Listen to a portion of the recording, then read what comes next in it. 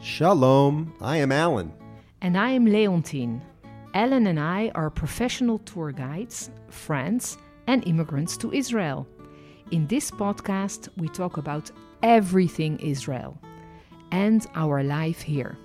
I moved to Israel, fulfilling a lifelong dream after 30 years as a trial lawyer in Memphis, Tennessee. And I have a lot to say about my homeland. And I was born in Holland, then lived and worked as a licensed tour guide in France, and ended my journey living and working in Israel. Yalla, let's go.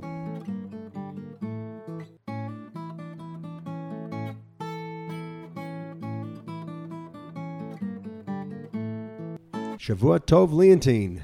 Hello, Ellen. Good week to you. How are you? Good week to you. I'm very good. Had Yeah? a good week, busy week, and getting ready for another busy week. Oh, yeah? Yeah. So how was your week? Yeah, back in business. Yeah. You I worked this week? explained. Yeah. I explained. time. I explained last week. I had nothing to do, and I was not putting myself to doing things. And now work is coming back. Yesterday I had a tour in the morning and another tour in the afternoon.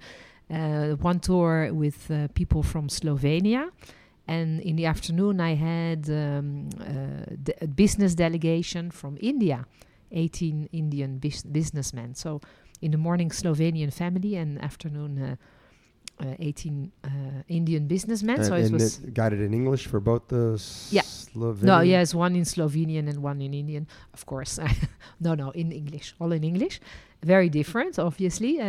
But so back, and immediately I am back writing articles. And tomorrow I am going to do a field trip, and it's kind of funny how once you start, at least me, I start working again, I become active again. Very strange. Yeah, we have a saying: when it rains, it pours. So when you're busy, the busier you are, the busier you are. Yeah, exactly. If So, you're not busy, you yeah. tend to do not much. Right, but it was nice. The Slovenian family, I didn't know Slovenia is a Catholic country, mainly Catholic, which I had no clue. And the Indian people were a lot of fun to be with. They were on a business trip. They were in an amazing bus that is more like a long stretched limousine with in the front bottles of whiskey and vodka, and they could, if they wanted, they could pour themselves whatever they wanted. It was a very interesting bus with a big television screen and all kinds of facilities. And they loved it was for all of them their first time, and they loved walking through the city and discovering. They knew much more about Christianity and Judaism than I thought. So they were telling me all kinds of things that they knew already about ultra-Orthodox Jews and about Christianity. So very interesting, and it was a good day.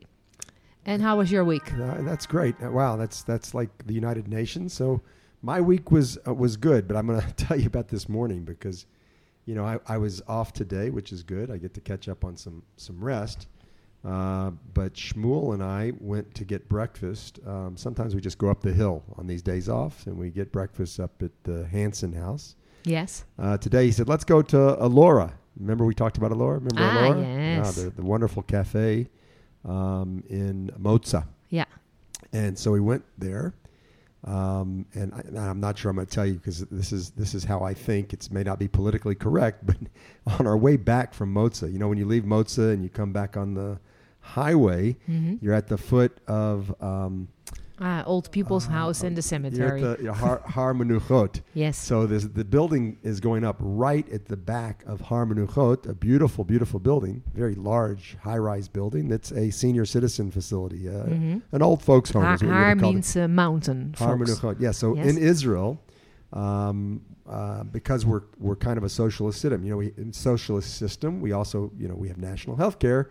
Also, when you die in Israel, you don't need to worry about purchasing a burial plot, place to be purchased. It's free and it's guaranteed in the local cemetery. And the local cemetery is Har Menuchot. It's called Har Menuchot. Would you say Mount of? I don't know what Menuchot means.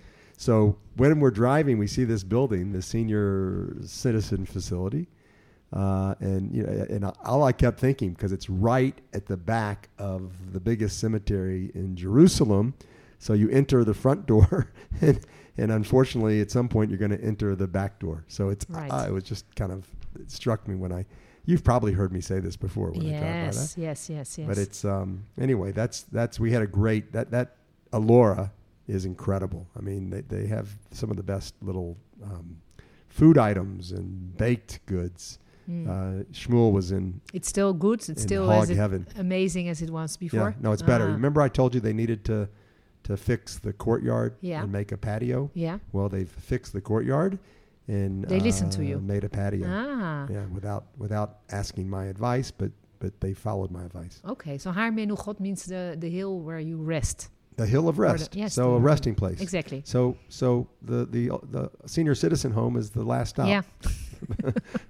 Well, it's convenient. So let's also one thing, because when you're Jewish, you need to be buried as fast as possible. So why, if you're old, why live far away from the cemetery? I never thought of that. I bet a marketing billboard's going to go up soon. Yeah. So let's move on to more uplifting records. We have a record from the moment you die. You'll be put to rest within a record time, something like that. Right. Yeah. So this week we're going to talk about the reds. You know, when you're driving around Israel these days, you see all over the fields, you see red. The red flowers. Yes. They come in different varieties. Right now it's the anemone, which we call the kalaniyot. But I thought it'd be great to talk about, because we're going into the season of what I like to call the reds, the red flowers. Okay. It's funny because we're talking about it because tour guides in Israel, we love to talk about the wildflowers, or at least the tour guides I know. At least, yes, you're not, yes. You may not be one of those. No, I love to show them, but I tend to forget their names. So. Oh, you're right. But when you drive, when you see the squirrel and when you see the anemone, and people love it. Yeah. But it's funny, and I'm sure I've told this before because I tell it all the time, and I forget everything I've told everybody on these podcasts. I don't forget. You told it already, but go ahead. So one of the early times I was guiding this family that had been... Can Sorry you about that. turn off I'm your turn phone? Off my phone. I was guiding this family, and it wasn't their first rodeo, their first time to visit Israel. And within the first few minutes, they say, "Oh man, I hope that you're not going to talk about flowers like our last guide." Right, exactly. I said, "Oh no, I don't talk about flowers." But here we go. We're going to talk about the flowers again, and we're going to talk about the reds. So we have the three reds. That come in different seasons, and the first one are the anemone. Yeah, kalaniyot. That's There's a beautiful very famous song. Yeah. What are do you know the words of that song? That's no.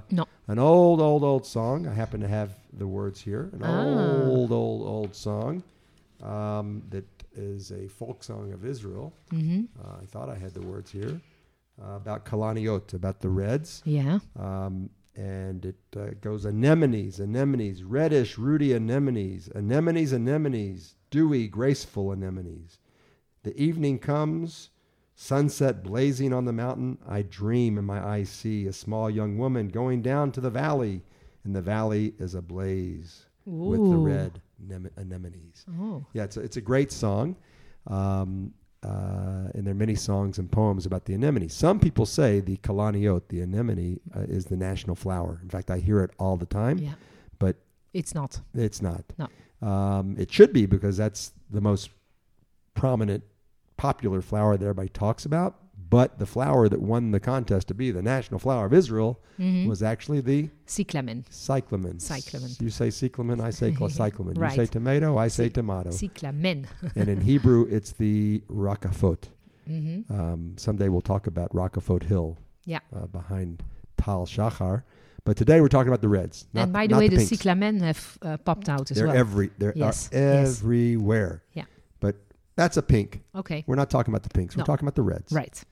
All right. So you have first the anemone, the kalaniyot, and then you have what in English we would call a buttercup. In America, they're yellow buttercups. Yes. I don't know what they are in France or Holland. I forgot. But they're not red. It's, yes, exactly. Okay. Yeah. So these we call buttercups, which is very confusing for boterbloemen people. In Dutch. Boterbloemen. Boterbloemen. Yeah. Butter flowers. Yes.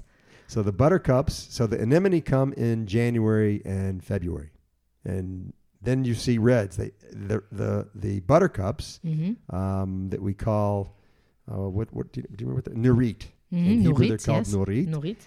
So you see the nurit come in February, March, and then all of a sudden you see a similar flower that's also red that comes in April, May. The poppy. The poppy. Yeah. And everybody, when they come to Israel and they see the flowers, and I'm showing them the flowers, oh, those are the poppies. And I say, no, those aren't the poppies. Those are the anemone. Ooh. Oh, the poppies. No, those aren't the poppies. Those are the buttercups. Finally, April, you say, yeah, those are the poppy. Okay. Yeah. Yeah. So, yeah. So you know about the Red South. We even have a festival for the Reds. Yes. But for the kalaniyot. Yeah. It's beautiful, beautiful. I've seen it only once, actually, the Reds South, the Adom Darom, or Darom, Adom Darom, or Darom Adom. Darom Adom. Darom Adom. In that, which means South Red. It's, you go down towards the Negev. And in the Negev, at one point, everything, all the fields, many fields are red, and it's really, really amazing. I've seen many pictures of it, and then one day somebody brought me there, and I sat in the middle, and they took pictures of me, and so all of Israel goes down to the south to see the red fields, and everybody takes the same pictures every year after year. It's very, very nice. Yeah, just like the song says, she's talking about the valleys filled with anemone. So you go down to the western Negev along the border towns and the border valleys of the Gaza Strip, Gaza, yes. The area of Gaza. Yeah. You go to the Basor riverbed, the Be'eri riverbed, the Shikma riverbed. So there are a bunch of riverbeds, valleys, that fill with these carpets and carpets of these kalaniyot, these anemone, and people rush. Yes. They rush because they're not sure. They come in January. Maybe we had a lot of rain. Maybe we didn't have a lot of rain. Maybe they'll come. Yeah, but maybe usually on Facebook you'll see pictures popping up, and then you can go, right? It's special, but you don't have to go down there. It's a kind of a concentrated area of flowers, but you can see the anemone, especially this time of year, all over the countryside. Yeah. They started in the soccer park here in Jerusalem. Oh, you saw them? The first anemones have come out. Yeah. Yeah, so that's the Red South. And then all of a sudden the anemone will die out and they'll be replaced with another red. And that's the nurit, the buttercup. Yeah. And they're also all over the country. And then you have the poppy. People love the poppy because they think of poppy and they think of Monet. The famous impressionist painter who painted the poppy fields. Monet, right. I didn't even think about that. I was thinking of the opium. Poppy is associated with opium, heroin. Okay, for you. Okay, not for me. But here, in Israel, our poppy that grow in April, that come out in April, are not. They don't have the poppy seeds, the seeds that produce the opium. So you can't get that here. We don't have opium. You have to still go to Asia, right? For the opium. And what's the Monet has a... It's coquelicot. They say coquelicot in French. I think it's a wonderful word. And the coquelicot, they bloom in the summer, actually, in the beginning of the summer. So, of course, it's a totally different climate there. And also those poppies don't have the drug. I don't think so. I never heard of people in France picking the flowers and making drugs out of it. And Monet painted, very famous impressionist painter, painted a very beautiful field with coquelicot, with poppies. And you can see a woman standing in the middle of the fields, and that was his wife, actually. So it's a very, very beautiful, romantic, impressionist painting that you can see in the Musée d'Orsay, in the Orsay Museum of Impressionist Art in Paris. Well, the poppies, when they're in bloom, and they really fill the fields all over the country, remind me of The Wizard of Oz. Do you remember the movie The Wizard of Oz? That's about Dorothy and her little dog Toto too. The Wizard of Oz. Yes. Yeah. So I'm always reminded because there's this scene with Dorothy and her dog Toto, and she meets the Tin Man, and she meets the Scarecrow, and she meets the Lion, and they're going through the poppy fields. Fields just filled and carpeted with red. I don't remember. Was it not in black and white, the movie? No, they colorized it. Oh. But the fields of poppy, the red, the poppy seeds, put them to sleep. They fall asleep in the poppy fields until the snow comes. So that reminds me of the poppies here, and it reminds me of a time you and I went into the Ella Valley.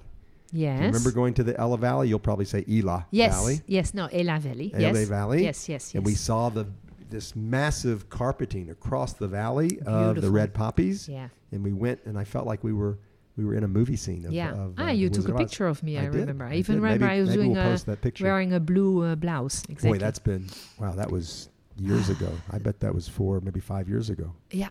I think in the beginning of our career. Yeah. In the very, very beginning. Yeah. So there's one other place that you can see reds that most people don't even know about because it's not a heavily traveled area. Mm-hmm. But when you're driving from Jerusalem and you want to go north and you choose to go up the Bekaa Valley, which we call the Jordan Valley, yes. and you get further north into the hills it's kind of desert, but all of a sudden you get into these hills that are filled with, and I think those are buttercups. Yeah. So when I say I think, because I never can tell the difference between the three flowers. No, and also you don't usually stop. You drive through and you see I them. stop. I take my client, if I'm fortunate enough, because it's just a small window, like in March. Mm-hmm.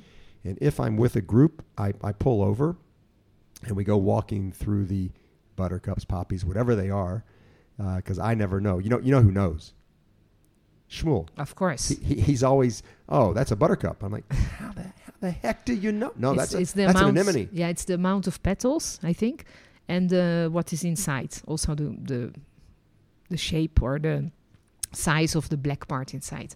Yeah. Yes. So I have a friend, Joanna Maisel. She's actually a guide, a nature guide at Neo Kedumim. Mm-hmm.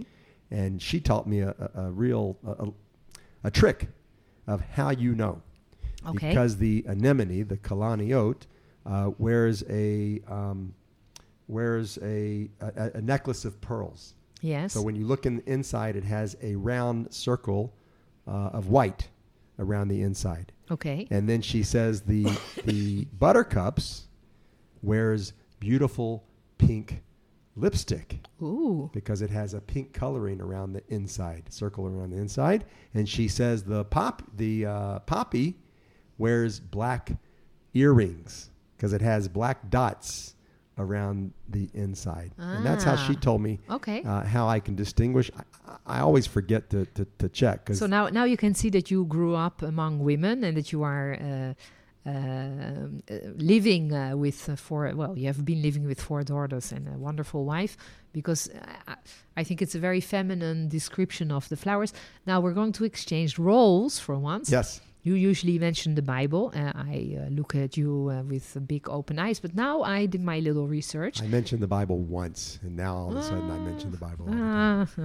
So I have this amazing book that I bought once in a store in a national park. It's called The Beautiful Plants of the Bible. It's in French. And I got it in the sales because it was a little bit damaged by water, I think. So I got it for nothing and I bought it. And actually it turned out to be very useful when I am working and with a group. I always bring it with me because it is true that tourists do always ask us, what is this flower? What is that flower? And then really I have no idea. So I take out this book and then I can... you can get an app. But picture this. Old-fashioned. So I take the book and then, in fact, it makes the link with the Bible. So I found that the 3 red flowers, and here they are mentioned because actually there's another one that we didn't talk about, the anemone, the nurit, but also the red tulip. You have the red tulip and the poppies.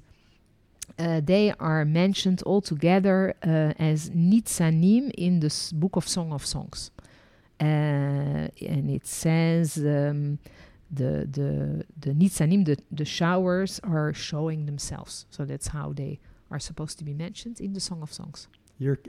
I never heard that. Amen. So I'm not such a Bible scholar. That's incredible. Yeah. I got to add that to my repertoire. Go ahead. Can I? Well, it's in French. It's in French, but you can go with your telephone. You make a picture. Well, that's interesting because there is a town in the area of the anemone called Nitsanim. True. So maybe that's where that came from. Yeah.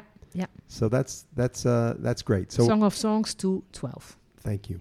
So that's the reds of Israel. You know, some people say, at least I've always been told, that the red anemone and tulips, buttercups, and poppy only grow in the area of Israel in red. Right. They grow in other colors, but it's nature. It grows in nature here in red, perhaps because of the type of bees or wasps that we have that are pollinating them. Yeah. But I think the reds I always look forward every early spring, late winter to seeing the reds. Yeah. Yeah.